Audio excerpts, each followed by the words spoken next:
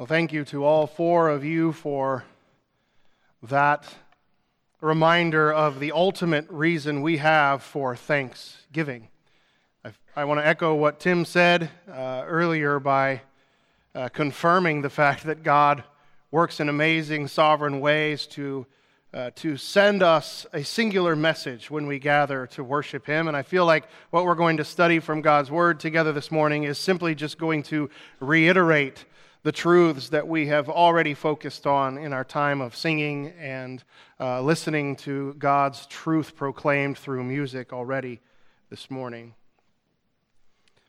You may have noticed when I was up here earlier that weird things are happening in my throat. I did not anticipate that, and I apologize in advance if it comes back again. I'll try not to be gross and distracting.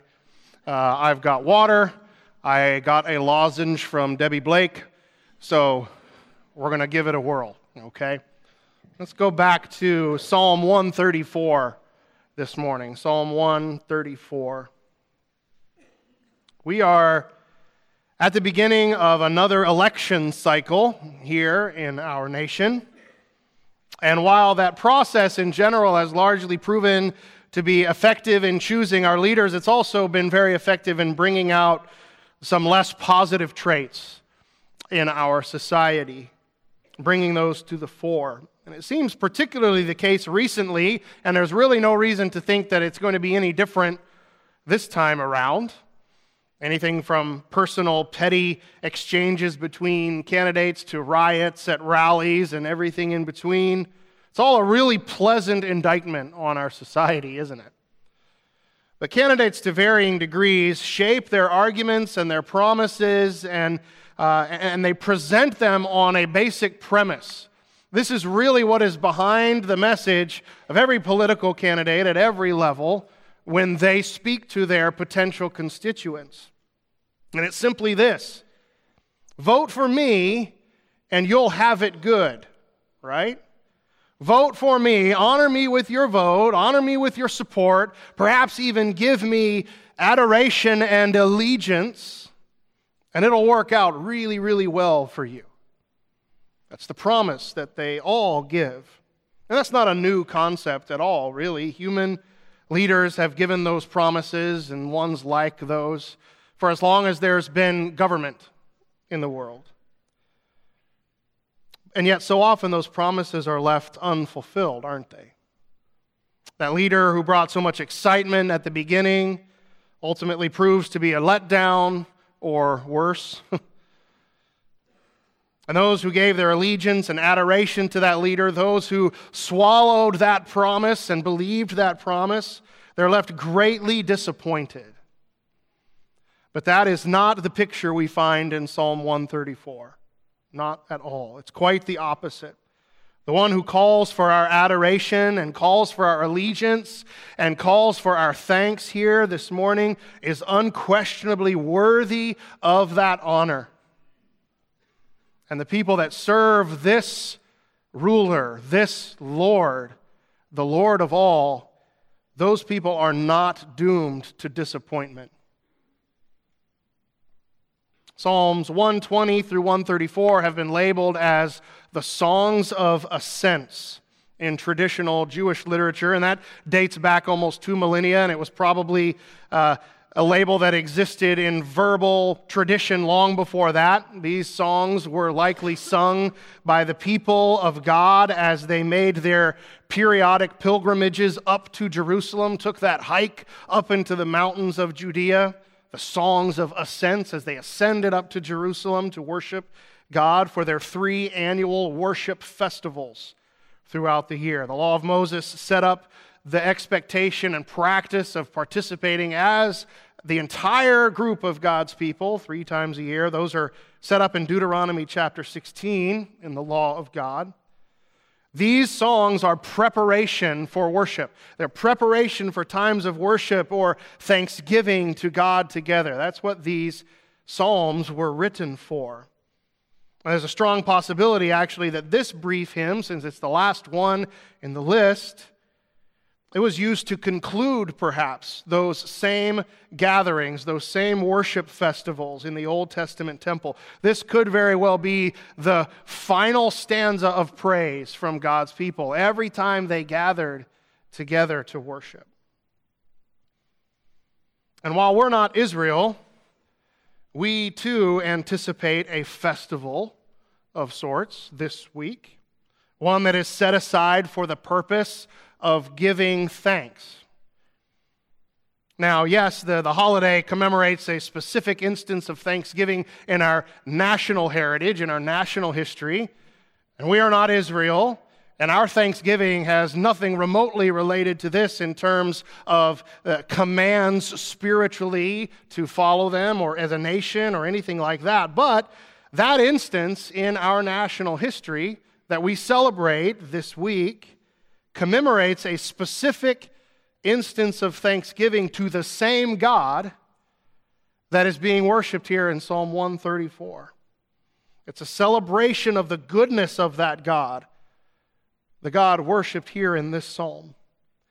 But sadly, in the culture around us, very little giving of thanks is probably going to occur this week. And when it does, it's often pretty token at best. Some of those who think about it at all often don't have much of an idea who they're actually thanking or why. But this psalm provides us with a reminder that we as God's people can be different. We as God's people must be different. It reminds us of our purpose every time we gather as God's people to worship Him. And it also provides reason for great joy, reason for worship, reason for giving of thanks every single day, because we are a blessed people, immensely and infinitely blessed. Our focus, our calling, our purpose every Sunday morning when we gather together, and our purpose every day in every week to follow is this. Very simply, this is the message of this simple psalm. Bless the Lord, the source of all blessing. Bless the Lord for His blessings to you. The glorious character of God here is the content of our worship and thanks, and it also motivates our worship and thanks. But do we come together with this undistracted purpose? Were you glad this morning to get up and come to worship with God's people? Or is gathering to worship a slight inconvenience, perhaps, or an act of duty, perhaps, or even a drudgery to some of us? Will the focus on thanks for His goodness in the week to come be genuine and heartfelt, or is it going to be casual or forced or even fake? Just because it's what we do at Thanksgiving. Does the worthiness of our God to be blessed and praised and thanked, does that really impact our daily lives all that much at all? I think we need to admit that our self-worshiping hearts need to be refocused on the only proper object of praise, and that is the God we are called to bless here in Psalm 134. And we're going to see that He has given us wondrous reasons to do so, willingly, to do so joyfully, both today as we gather together to praise Him, and in the week to come when we continue that praise and thanks. All it takes is a brief reading of this psalm to catch a theme, right? It's the theme of blessing. The term bless here is key to understanding the message of this psalm, and it's also a major theme all throughout the book of Psalms. The very first word in the entire collection of Psalms is this one, blessed. What does it mean? Well, its most basic meaning is the bestowal of something good, the ascribing of something good in abundance to someone, to bless that person. Depending on the context, blessing in Scripture can refer to things like favor or protection or provision or praise. And then fitting for our mindset this time of year, the giving of thanks as well. All of that is wrapped up in this concept of blessing, and it's all about abundance. Giving it in abundance. And what is interesting here is that Two entities are being blessed in this psalm. God's people are blessing him. God's people are ascribing what is good to him. They are giving thanks and praising him. And then he, in turn, is blessing them, which is why we give thanks in the first place. So even in this very short psalm, we have this cycle of blessing that should be characteristic in the lives of God's people. That's how we'll break down this passage together, beginning first of all with this truth in verses 1 and 2, that the Lord is worthy of blessing from his people. He is worthy of blessing from his people. God's people are called to bless the Lord here. Look first of all at verse 1. Come, bless the Lord, all you servants of the Lord who stand by night in the house of the Lord. This hymn reminds us that this worship, this calling to bless the Lord, it's all inclusive. Bless him, bestow what is good to him, and bestow it in abundance. All you his servants. It's all inclusive. But who is this psalm referencing here? What are these servants that the psalm is referring to? Could it be all of Israel? Well, it could be. But the second part of verse 1, I think, may lead us to a narrower focus here in reference to all of the servants of God in the Old Testament. The first two verses of this psalm are directed to the tribe of Levi. The tribe of Levi, the priestly tribe. This group included the priests as well as the non-priestly families in the tribe. And this entire 12th of God's people are dedicated by law to worship God. Dedicated to facilitate the worship and the growth and the knowledge of God among all of God's people. That's the job of the Levites. They assisted the priests by fulfilling other roles in the tabernacle and later on in the temple. They were gatekeepers, they were song leaders, they prepared the showbread, they did all kinds of other things in service to God in the tabernacle and the temple, all related to leading God's people at large in worship to him. In Deuteronomy chapter 10, verse 8, God sets this tribe apart. And listen to the words he uses here: to stand before the Lord and to bless his name. That's the Levites' job. That's their job description. When David organized them even further, when he was anticipating that his son Solomon would construct the temple, he commanded that they were to stand every morning thanking and praising the Lord, and likewise at evening or at night. 1 Chronicles 9:33 says that they were on duty day and night, which of course is referenced here in verse 1. So when the psalmist refers to those who stand by night in the house of the Lord, he's calling on the Levites to fulfill their role as servants of the Lord in worshiping him, to represent God's people in ongoing, constant temple worship, so that even when the rest of the congregation left Jerusalem and went back to their homes, there was a group always there worshiping the Lord. They were uniquely set apart. They were consecrated to do so. They all played some role in the temple, and it wasn't just their calling at festival time. It wasn't something they could sign out of and clock out of after each of those 3 annual festivals. No, they were to continually bless the Lord. Well, what's the parallel for us today in the church age? While the Old Testament Levites and priests fulfilled this role in Psalm 134, New Testament believers, members of Christ's church, you and me, all fill this role now. All of us. The priests and the Levites served as the partition of sorts between God and the congregation at large in the Old Testament. But in Christ, we're taught that that barrier is now torn down. Each of us now has full access to this job, has the full privilege of fulfilling this role that the Levites filled in the Old Testament. Each of us now is a priest of God with direct access to God's throne to worship him directly. In the Old Testament, the kingdom was represented by the priests. In the New Testament, we are now a kingdom of priests. That's the difference. So when we see an all-inclusive calling here in verse 1, it means all-inclusive for us. This is the calling for us. Stand and serve. Be constant and frequent in your participation in blessing the Lord. All of us, all the time, all-inclusive. But not only is this calling all-inclusive, it's also all-consuming. Look at verse 2. Lift up your hands to the holy place and bless the Lord. This idea of lifting up the hands to bless the Lord, it actually has a deeper meaning than just what you're supposed to do with your hands when you worship. It's biblically the expression of lifting up your hands in worship. It's simply an outward expression of the condition of someone's heart. The hands, what the hands did indicated where the heart was. This is a calling to worship with someone's all. That is the point when he brings up these hands lifted up. This motif elsewhere emphasizes a clean, pure heart approach to worshiping God.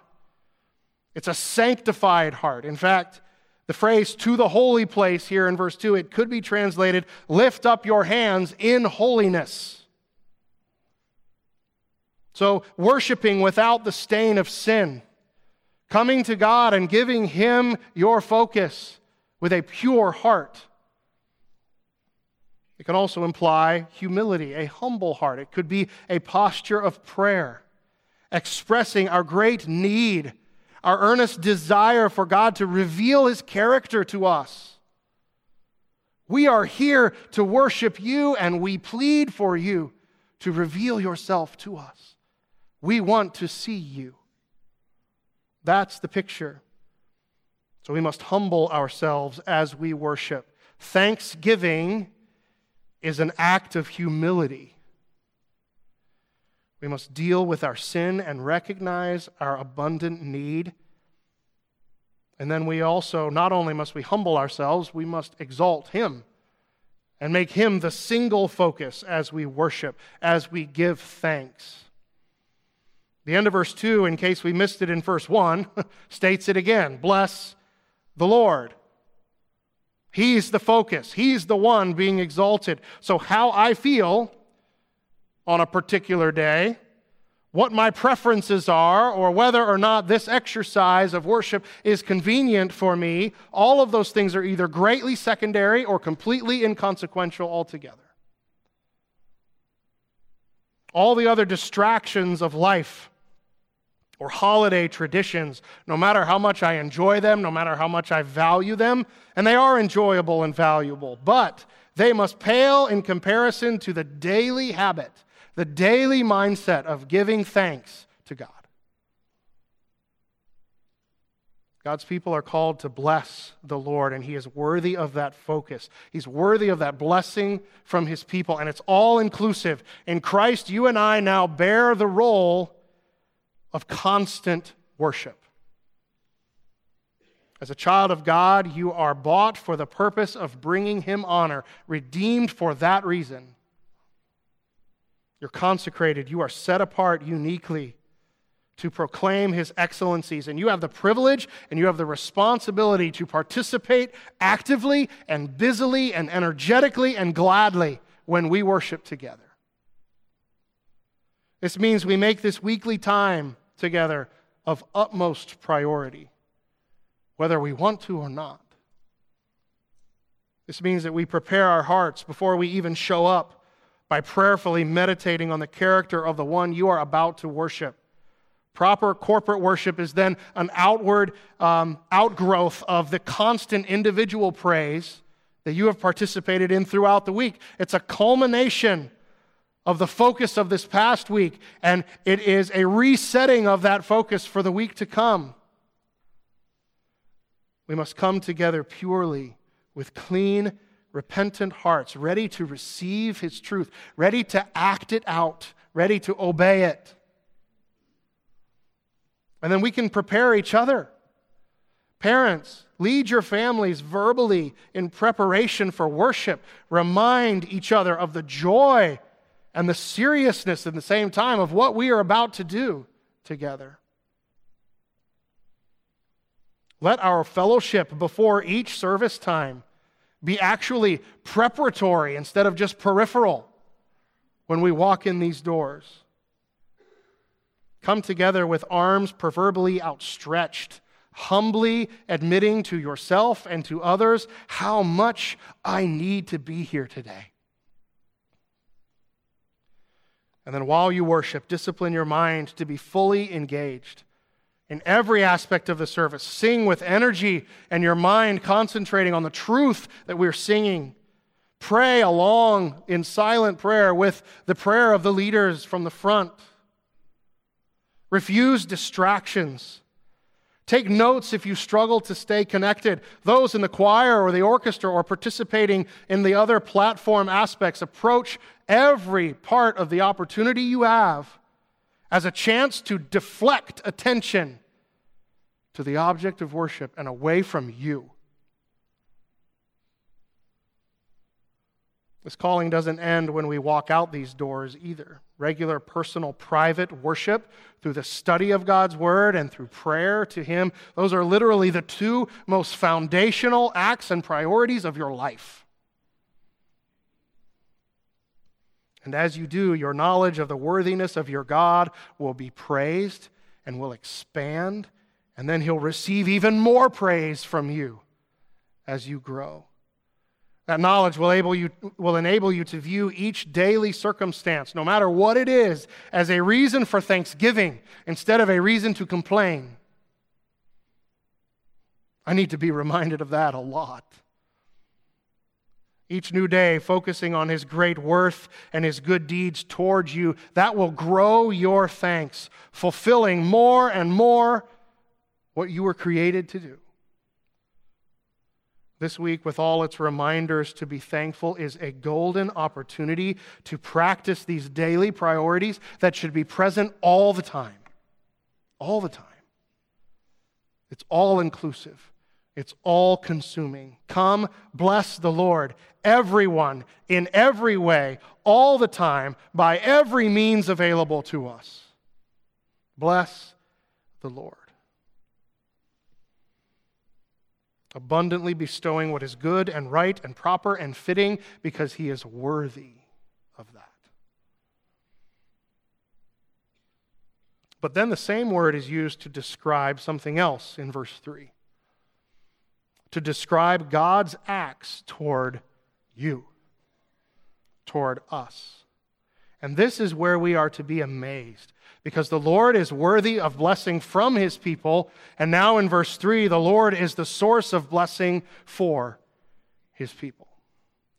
God's people are blessed by the Lord. Look at verse 3. May the Lord bless you from Zion, He who made heaven and earth. Do you see how the arrow of blessing goes the other way now? In this cycle of blessing. And while the emphasis here is on God's people receiving blessing from Him, not praise and thanks, but the showering of good favor, note that He's still the focus. He's still the central figure. His blessing is the reason for ours in return. This is an amazing little verse, but we need to unpack it a little bit to be sure we don't miss all of the little truths here, because it's absolutely loaded. Look at the first part again. May the Lord bless you from Zion. So much we could talk about right there. The Levites call on God to bless the departing congregation of Israel as they leave their worship festival and head back to their homes. The Levites call on God to bless the departing congregation. And by doing so, they are showing and reminding God's people that God is abundantly willing to bless. Abundantly willing. And that's an amazing truth, both for Israel then and for us now. Your God blesses you. He does. He blesses you. How little that massive reality actually impacts me and you. Both for Israel and for us. No wonder their worship and ours is so weak and half-hearted. No wonder we're so typically ungrateful, just like they were throughout their Old Testament history. Your God blesses you. What was the significance of this God's blessing coming from Zion here? Not specifically from heaven, which we would naturally think it would say, even though Scripture says that in plenty of other places, but particularly from Zion. Well, Mount Zion is the general term given to describe Jerusalem, the place where God chose to reside, where He chose to live with His Old Testament people. Here's where the Ark of the Covenant was stored. Here is where the temple was built. This is the place that signified God's presence with them, and the cloud that revealed the tangibleness of His presence was there for them to see. This was the place of His presence. Here, the transcendent God of the universe was accessible. He was with His people. He was accessible to His people. He blesses us with His presence. God is here blessing you, this psalm says. Right here, with you, blessing you. What else can we infer here? How does God make Himself accessible to us today? What form does that tangible, close presence take today? And the answer is through the message that Chris and Kelly gave us a few minutes ago. He blesses us with His presence, and He blesses us with the Savior. In verse 3, the congregation prepares to leave the presence of the Lord by departing Jerusalem. His blessing is going to go with them, even as the Levites pray for in verse 3. But His temple stayed there. His temple remained in Zion. But now in Christ, believers don't leave the temple. They are the temple. We are the temple. God, the Holy Spirit, resides in you. In Christ, we all participate fully in and have full access to the blessings of worshiping under this new covenant built by Christ's blood. Christ is our priest. His sacrifice gives full access. His intercession gives full freedom. This is our perfect, great high priest. Your God is blessing you with the greatest of blessings, Jesus. He was the first blessing you, as an unregenerate unbeliever, dead in your sins, received, and the blessing of Jesus just keeps on blessing. All the more reason to bless the Lord. And then finally, the end of verse 3. Why bring up God as creator here? He who made heaven and earth. The psalmist here is pointing out the fact that while God is abundantly willing to bless, He is also abundantly able to bless. First, He blesses with the might of a creator. A God who made heaven, a God who made earth, has literally everything in the universe at His disposal when blessing His people, right? This is the God blessing you. He can draw on His endless treasures, His endless resources, and His endless power directly for the good of those who worship Him and those who give thanks to Him. He bestows this good, and when He bestows good, He bestows the best, because He is the God of heaven and earth. The Almighty One blesses you and me. One final truth is implied here. Not only does He bless with the might of a creator, but He blesses with the favor of a father. This mighty God chooses to bless me.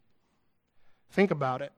We ascribe blessing to Him. We bestow good on His name in worship and thanks, verses 1 and 2. And He's worthy of that blessing from His creatures because He is the creator. He's worthy of that. But His blessing to us is in stark contrast because we are immensely unworthy, even of His attention, much less His abundant blessing. And yet he blesses us with his presence. The fact that he dwelt with his people here in Zion and dwells within his people today, that is amazing. He goes above and beyond us by blessing us in Jesus. We are so needy. You see, he doesn't need our blessing, but we perish without his blessing. Right? He is fully self-sustaining, and meanwhile, we are only sustained, and our only hope is through the merciful acts of blessing from him, even the common forms of grace toward everyone as a human race, the gift of breath, the gift of rain, the gift of provision, but especially as people bought back from sin by his Son, the ultimate merciful act of blessing. Only he has the authority and the ability to give that gracious, unmerited favor, that blessing. And why does he do that? Because he loves you. Because he's your Father. He sustains, he comforts, he guides, he corrects, he protects. Infinitely more than even the best that earthly fathers could do, the best earthly fathers we have. He gives infinitely more. Your Father blesses you. Imagine yourself for a moment that you're a young beggar. You're growing up as a wretched pauper in a medieval city. A city is ruled by a tyrannical and unjust and oppressive king. But then that king is overthrown. He's overthrown by a foreign king who comes in, takes over leadership and rule over the city, sits on its throne, and this new king is completely different than the last one. He is wise. He's a good ruler. He uses his absolute authority not to oppress his subjects and get great wealth for himself, but to provide for them, to give them their basic needs, and so much more. And the city is thriving now under the rule of this new king. And you're no longer that cold, starving wretch in the gutter that you were before. You may not have much still, but you're certainly provided for in abundance out of the king's storehouse that never seems to have any end to it as he bestows gifts on his people. But then one day, you're going about your business, and a herald arrives from the court of this king. And he takes you into the king's presence. And the king tells you that he has chosen you as his heir. Chosen you. From now on, he won't simply provide for your needs out of his might as a ruler of this kingdom. No, the blessing that you receive that is now showered on you is from a father's heart. You're not just his subject. You're his child. You're his child. That makes an incredible difference. When God blesses his people, he bestows endless good things on them. Life, provision, vibrancy, joy, peace, guidance, care. And all of it is completely unmerited. It's unmerited favor. He's abundantly willing to bless us, to bestow on us that favor. It doesn't mean that God's rich blessings take the form of ease for us or earthly prosperity for us. That's not his point at all, because his blessings aren't designed to simply be temporal. They're not to be enjoyed only in this life. They're much deeper. They have more eternal value. And most importantly, they're not designed ultimately for my self-satisfaction, but for his worth and for his glory, because he is the ruler. He is the creator. He's worthy of that. He's justified in demanding that, but he has bestowed favor by making himself accessible. We have a relationship with him, and he's willing to do so, to provide that. He longs for that with you and with me, and he's provided the only way for that to be possible through his Son, through sending his Son to take your place, to pay your penalty, to die for you because of the love of God. But his willingness to bless us then is backed up by all of his ability to do so as maker of heaven and earth.